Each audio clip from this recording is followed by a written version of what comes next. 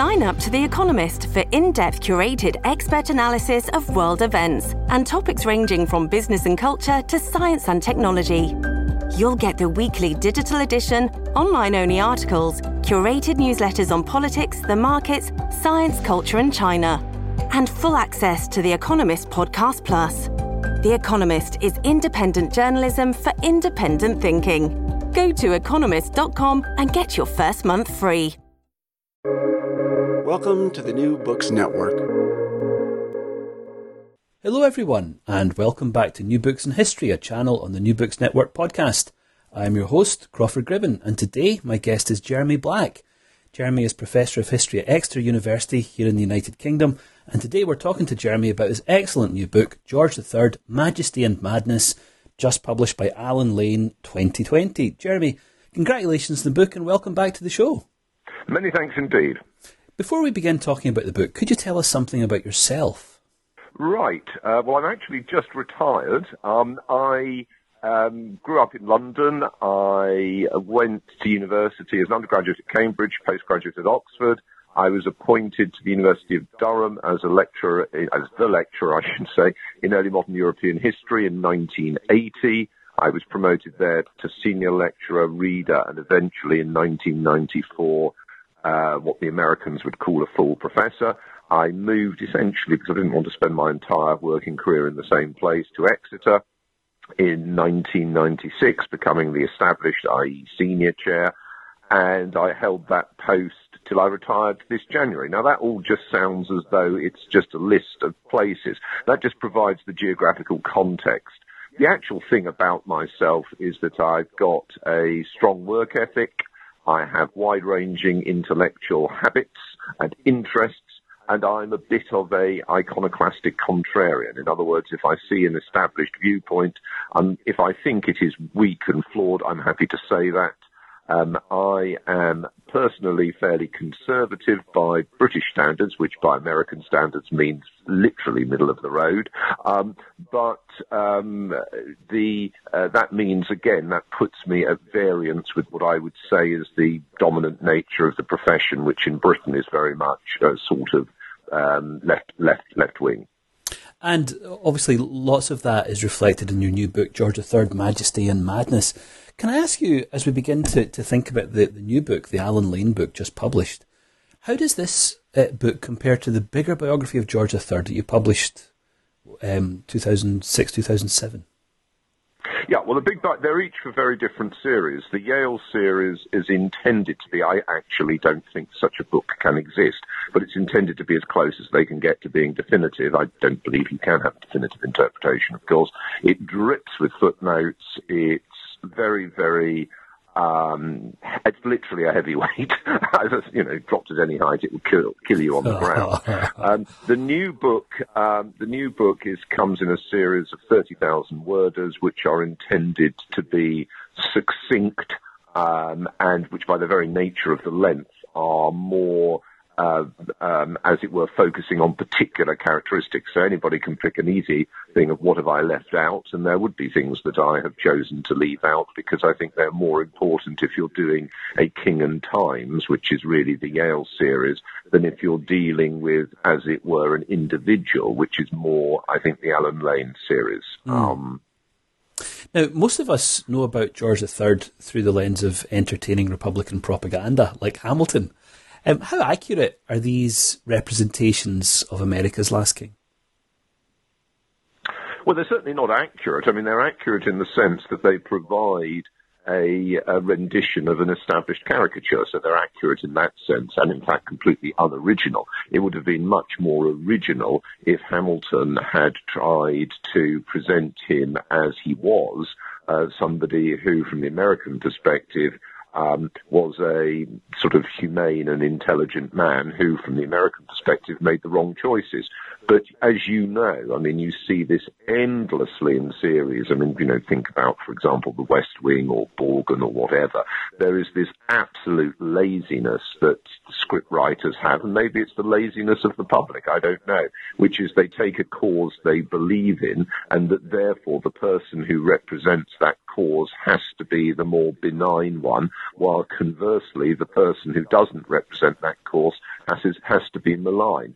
Not only is that often inaccurate, it's also extremely lazy. So I think the audience is applauding Hamilton and the scriptwriters. I mean, personally, I don't care, but I think they're just being lazy and stupid. Well, can you tell us something about George's family background, Jeremy? Well, obviously he comes from the Anglo-Hanoverian royal family.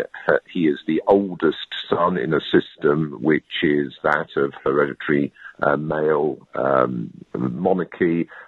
His father, Frederick, Prince of Wales, dies when he's still relatively young. George III is born in 1738. Frederick dies in 1751. His mother, Augusta, a princess, survives and goes on to be, as it were, the king mother for a brief, not that they use that term, for a brief period of time. But as a sort of family background, he comes from what one could fairly say was not the happiest of family backgrounds. His father had had terrible relations with his father, George II. George II, who in some respect, I've also written a biography of George II, as you may know. George II tries to do the best as he can, but by his own lights, and tries to be friendly to the new prince and his mother, in other words, George II's daughter-in-law, but that relationship breaks down, and I think it's fair to say that George III, as a young man before he becomes king, is not the happiest of individuals. I mean, his happiness essentially comes not from ascending to the throne, but from his fairly rapid marriage soon after to Charlotte, a princess from a minor German ruling family. And for many, many years, I mean, the difficulties come later in life, but for many years they form a very happy union, and unusually what one would call uxorious. I think that's the phrase that's used. In other words, they seem to have a genuine passion for each other. They have lots of children, and George III is relatively unusual among monarchs of that period. I say relatively unusual, you can find others of that type, in that he doesn't play the field. And George is coming to power very much as the Jacobite threat is receding, isn't it? How important is he in efforts to normalise the Hanoverian monarchy? Was he a popular king? That's an excellent question. Well, George III comes to the throne in 1760, and as you say, Jacobitism, Boniface Charlie defeated at Culloden in 1746. The last major Jacobite, pro-French Jacobite invasion attempt is 1759. And George III is unusual in that his predecessors, and in fact his father as well, but more particularly his predecessors, G1 and G2, had very much thought in the political terms defined for them in many respects by the Whigs. Now his father, Frederick, Prince of Wales, had tried to move away from that, but had died too early. And George III very much takes on board the kind of country party idea, which is that one should be a monarch for all. And what that means in particular is trying to take on board and into the system those people who had been excluded earlier because they were Tories. And George III makes an attempt, and he doesn't always find it easy, but he makes an attempt to be a monarch for all. As far as your question about is he popular, well, that's an interesting one. I mean, obviously, you can easily draw attention to criticism of him, both in Britain and in the United States. And I think it's fair to say that that is a sort of fairly standard view. But what is very striking, if you read accounts of the King's travels, for example, to Portsmouth in the early 1770s, around the country in the late 1770s as Britain is involved in war, and again then in the late 1780s, which are the early 1790s, those are the principal periods he travels outside London. What is striking is the mass scenes of enthusiasm that greet him, and I've written about that in the book, in both books. And I think that doesn't match the sort of conception that a lot of people would like to have had. The fashionable idea was that George was an unpopular and bad king.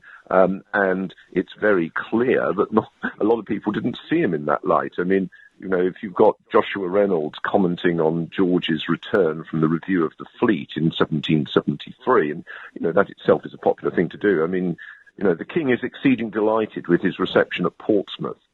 He said to a person about that he was convinced he was not so unpopular as the newspapers would represent him to be. The acclamations of the people were indeed prestigious. On his return, all the country assembled in the towns where he changed horses. At Godalming, every man had a branch of a tree in his hand, and every woman a nosegay, that's sort of flowers, which they presented to the king, the horses moving as slow as possible, till he was up to the knees in flowers, and they all singing in a tumultuous manner, God Save the King. The king was so affected that he couldn't refrain shedding abundance of tears, and even joined in the chorus. Well, that's a slightly different account to the one that you might gauge if you read quite a lot of the academics working on the period. And, one can go on and on. I mean, there are many similar. So a lot of people saw the king as a figure who was essentially popular, doing his best, trying to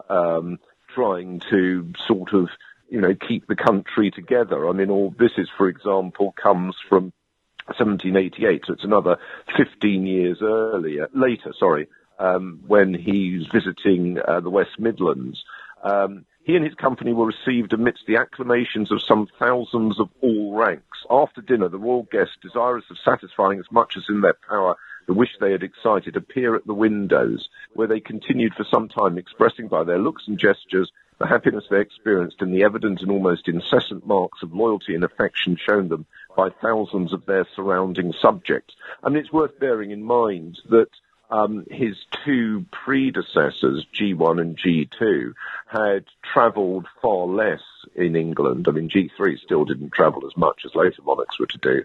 And, I mean, for many people, this is the only time in their life they literally ever saw a monarch. That description of George entering Godalming is very much like the description of Christ entering Jerusalem, isn't it? With, all the hosannas and the palm branches being strewn on the ground. You describe, somewhere in the book, I think towards the end, you describe George as the closest thing we in these islands have had to a clerical king.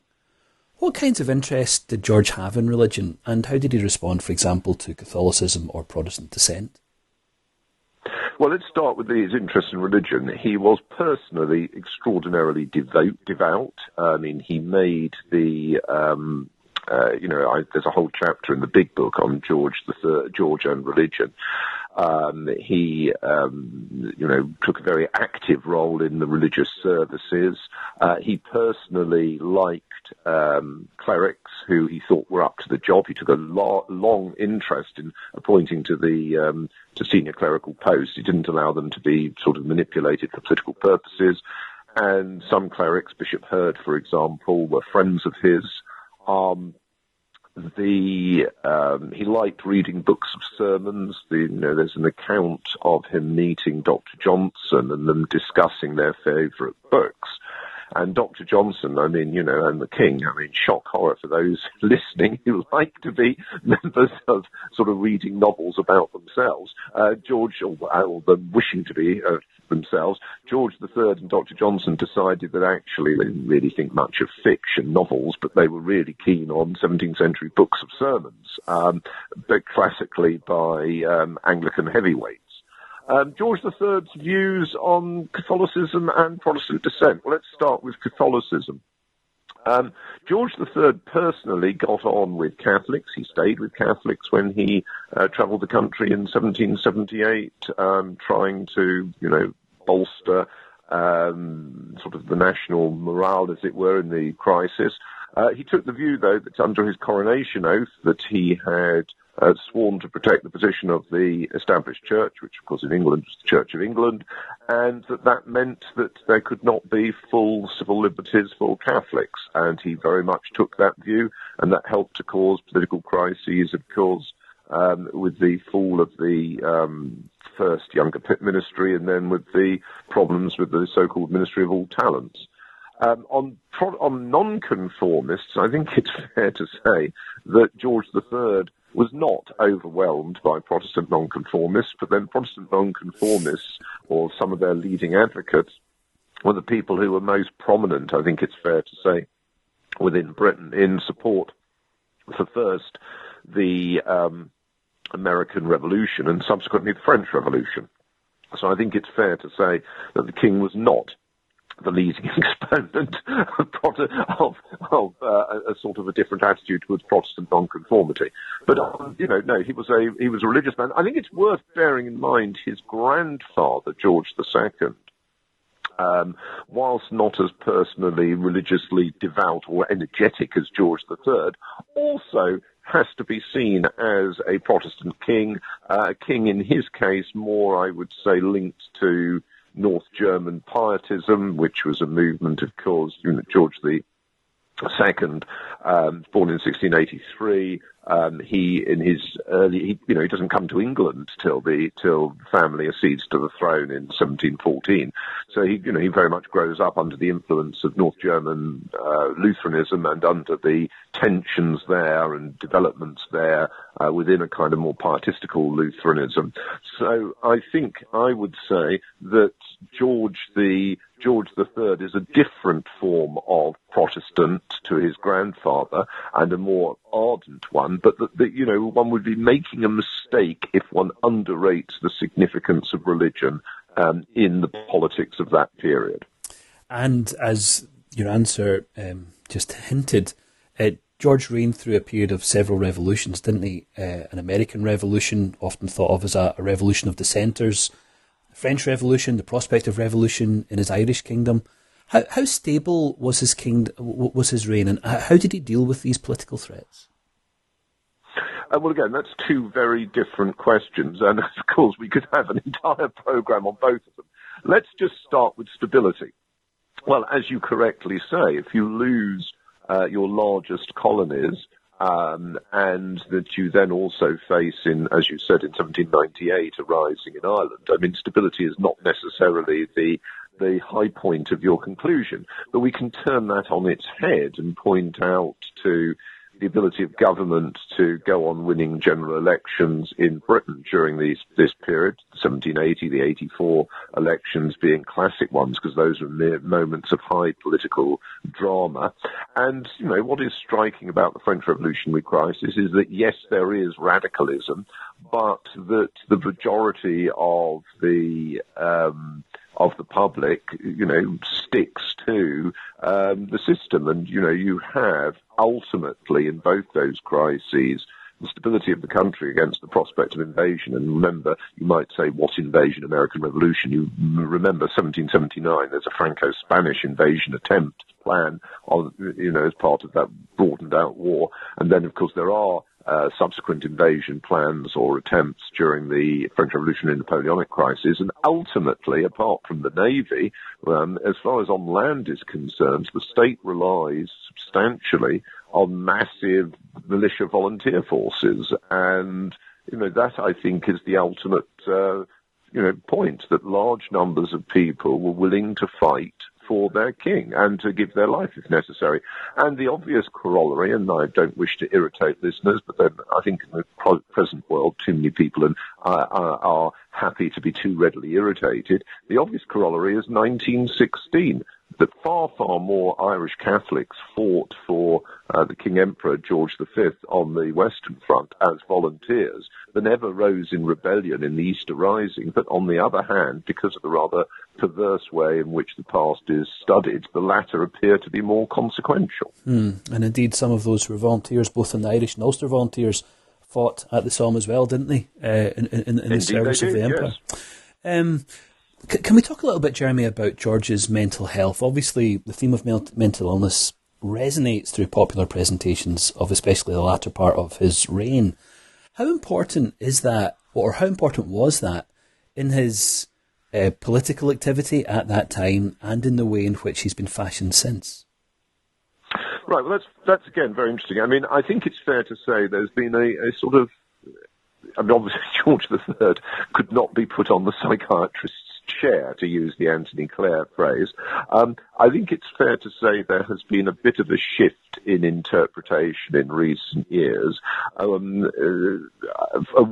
less of an emphasis than prior on Porphyria and more of an emphasis on a kind of slightly manic personality.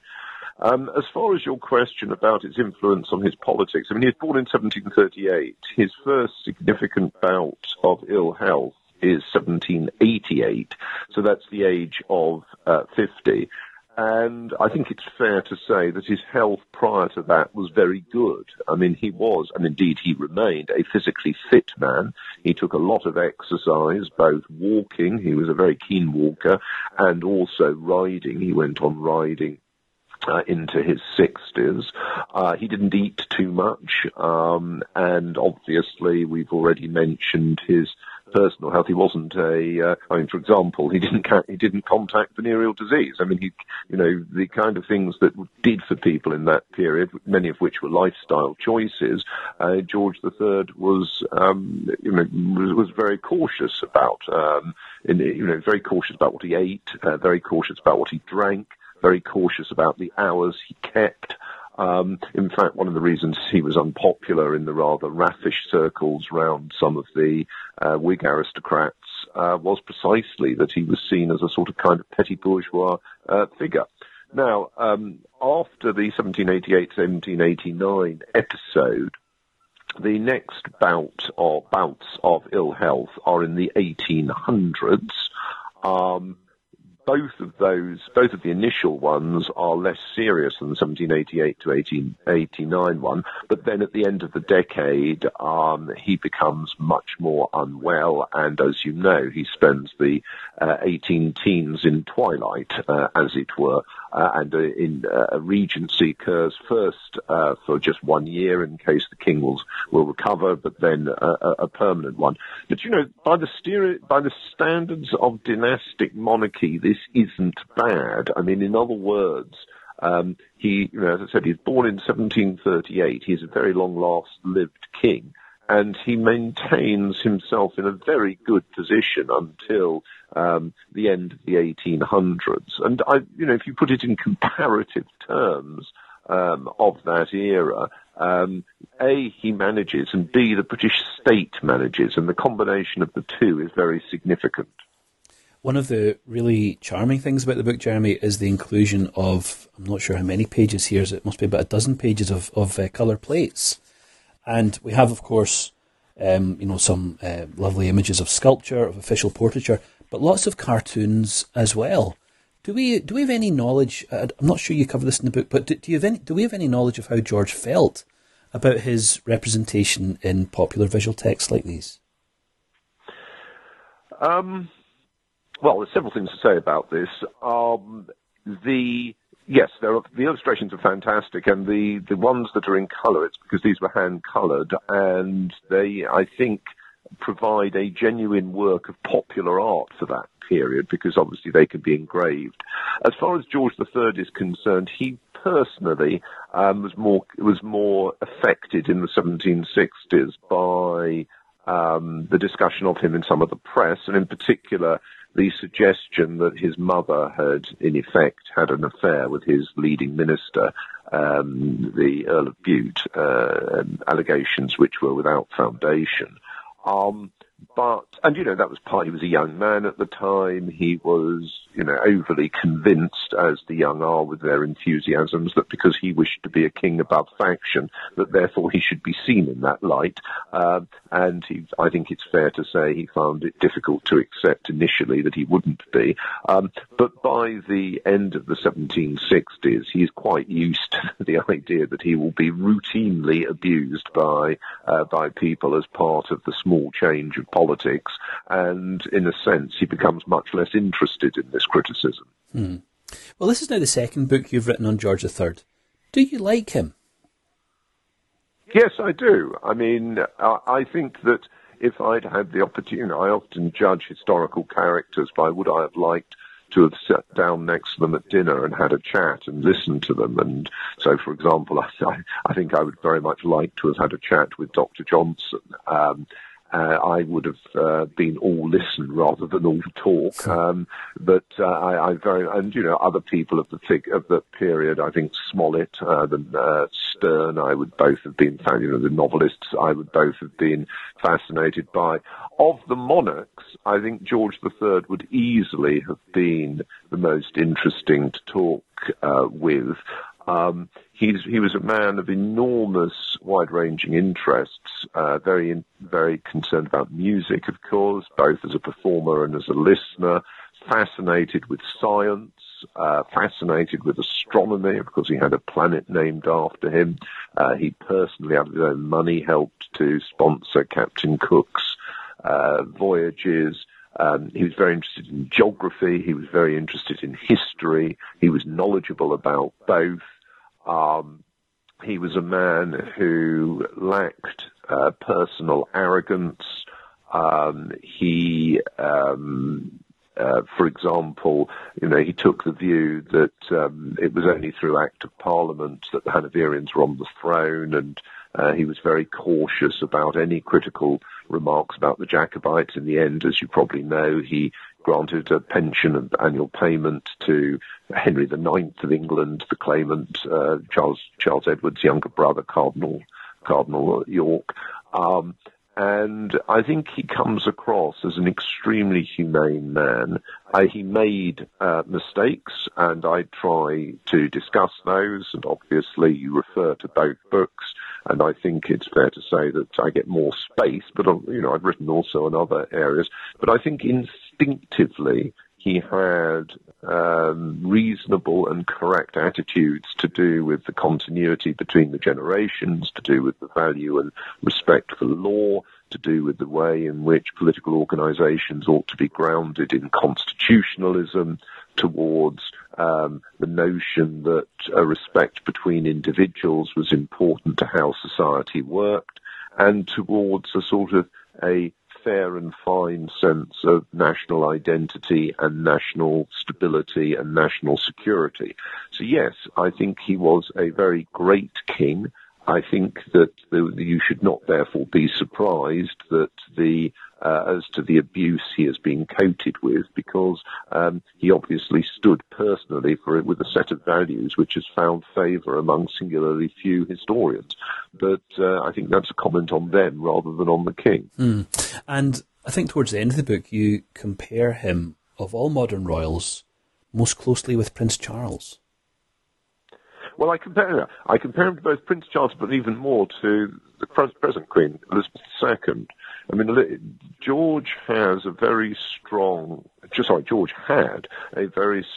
religious sense of duty, and in fact his sense of duty was one of the clearest things about him. That's one of the things he loathed about his eldest son, the future George IV. And I think it's fair to say that that is the overwhelming characteristic of the present monarch.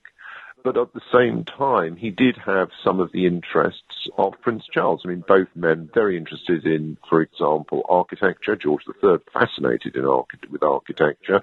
Both men in their own ways interested in a kind of relationship between the outdoor world, sort of personal fitness, a whole set of kind of values which are not those of, shall we say, urban sophisticates who very rarely left their drawing rooms, or in these days, I imagine, their screens.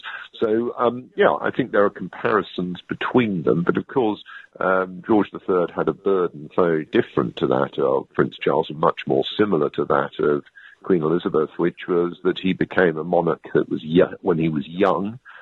It was a role that he had to live with he had no choice for all his life. He had difficult family relationships with some of his children, which again, I think is the case of the present monarch. And just as the present monarch presided over the end of the British Empire in a period of very difficult transition, often for the United Kingdom, so for George III, these were not easy years. There were serious challenges, and when he goes into his final mental sort of twilight, at that stage, Britain hasn't won the Napoleonic Wars. It is fighting alone against a power that has dominated the continent and at that particular time is in alliance with Russia. So in many senses, 1809, 1810, 1811 into Napoleon's decision to attack Russia in the summer of 1812, I should say his launching of the invasion then, these are periods which for British history were not too different from 1940. And in some respects, they get even worse because although by this stage George III is in his twilight, the Americans in 1812 choose to join in on the side, as it were, of Napoleon by attacking Britain. So I think this kind of sense of national endurance, it's very much part of George's reign. And as you know, and I mentioned in the book, subsequently, and in Gilbert and Sullivan, they sing about good King George's golden days, and obviously everybody is aware that the only George that they can be talking about in that context is George III. Nobody's going to suggest it's the others. In fact, paradoxically, when the time of the Congress of Vienna comes, and which is 1814 to 15, and Britain, very much emerges as the victorious power that's going to dominate the world oceans. George, by that stage, is in a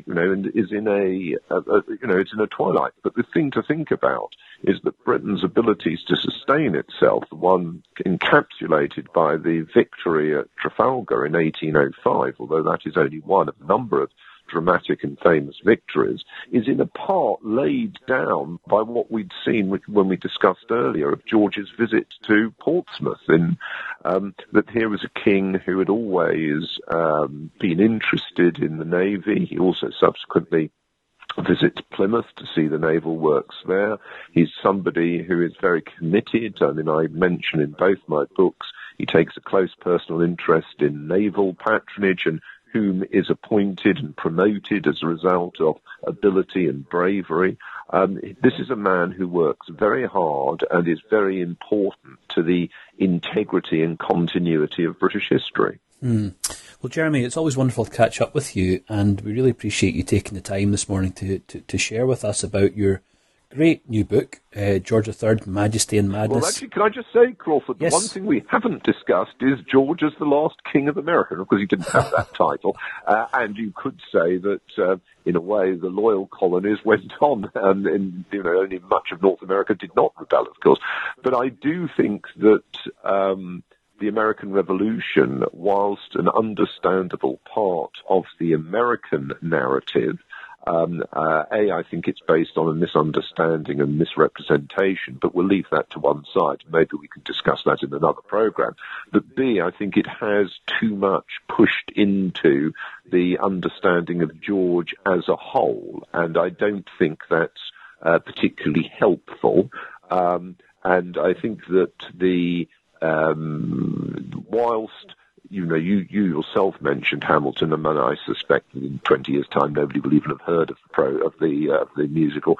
But I do think that what that reflects is the way in which, in American popular culture, and indeed in popular culture around the world, and maybe now increasingly in Britain, images of the British past are held up for satire and obloquy, which may well satisfy the sort of, self-satisfied notion of present day. I was about to say something else, but this is a clean show, of modern audiences. But I do not think it represents an understanding of the past. And, I would hope that the listeners of this program, who are inherently intelligent people interested in the world of books, I would hope they would be able to move beyond those kind of simplistic and silly images. And I should add as well, of course, that we're recording this in the morning of the 5th of November, when there's a certain zest to any UK discussion of American politics.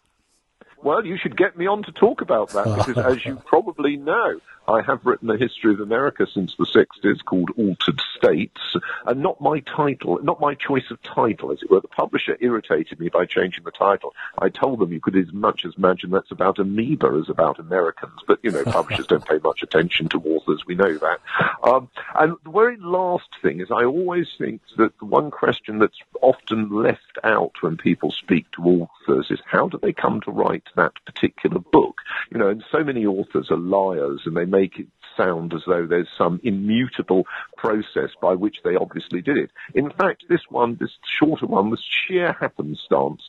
If you look at the series, you will notice that the series for many years, and this series has been coming out for years, had Amanda Foreman down to do George III. And essentially, Penguin, from what I can see, gave the titles to people who'd already written Penguin books, and I'd never been so fortunate as to attract their interest in that respect. We can look at that statement in a whole host of ways. But anyway, what happened is I was contacted last year and asked if I would do it, and I said to them at once, somebody's let you down, haven't they? Which they sort of bumped around and ignored. And I did it to just basically see if I could. I had a very, very short period of time to write it, because obviously they were concerned about this being, I think, one of the last to come out. And I did it as a challenge to myself, but also because I think my George III is very good, the big one, but I have to be aware of the fact that although I'm sure all the listeners have already read it, most people don't rise to the challenge of reading a 200,000-worder. They might buy it and put it on their bookshelves, but they don't actually read it. So I thought it was essential to write a shorter one, and also to see how my interpretations had changed or hadn't changed during the period of a decade and a half. So part of it was to interest, I hope, readers, and I hope readers will look at it, but part of it was also for the way of trying to understand myself and why my interpretations might have changed, and also to what effect. And I do think it's very important if you write a book that you have a commitment to it. So that was the reason, but it was happenstance that led me to do it. And you often ask me, Crawford, what else I am writing, which you're very entitled to do. And as you will be aware, at the present moment, most of my books are going in different directions. I've been writing this series of national regional histories for Little Brown, so I've done Italy, Spain, Portugal and the Mediterranean, and I have as the next one coming out the Caribbean, or for American listeners the Caribbean, and subsequently I've got the Atlantic with that series, and I've also been doing a series on military history for a number of publishers, and I've just brought out a history of the Second World War in 100 maps for Little Brown, or in America, Chicago, and a history of tank warfare for Indiana. So, in a way, I'm trying, who knows, the age of COVID is as much striking us as the age of American elections. One might be dead within a few weeks, but what I am trying to do is go out like a ship of the classic period of warfare with all guns firing. Well, Jeremy, thanks for that. And thanks for coming on today and talking about this really important new book, George III, Majesty and Madness, just published by Alan Lane in 2020. Thanks for your time and take care. Thank you very much, Crawford. And thanks to everyone else for listening in today. I'll see you next time on New Books in History, a channel on the New Books Network podcast.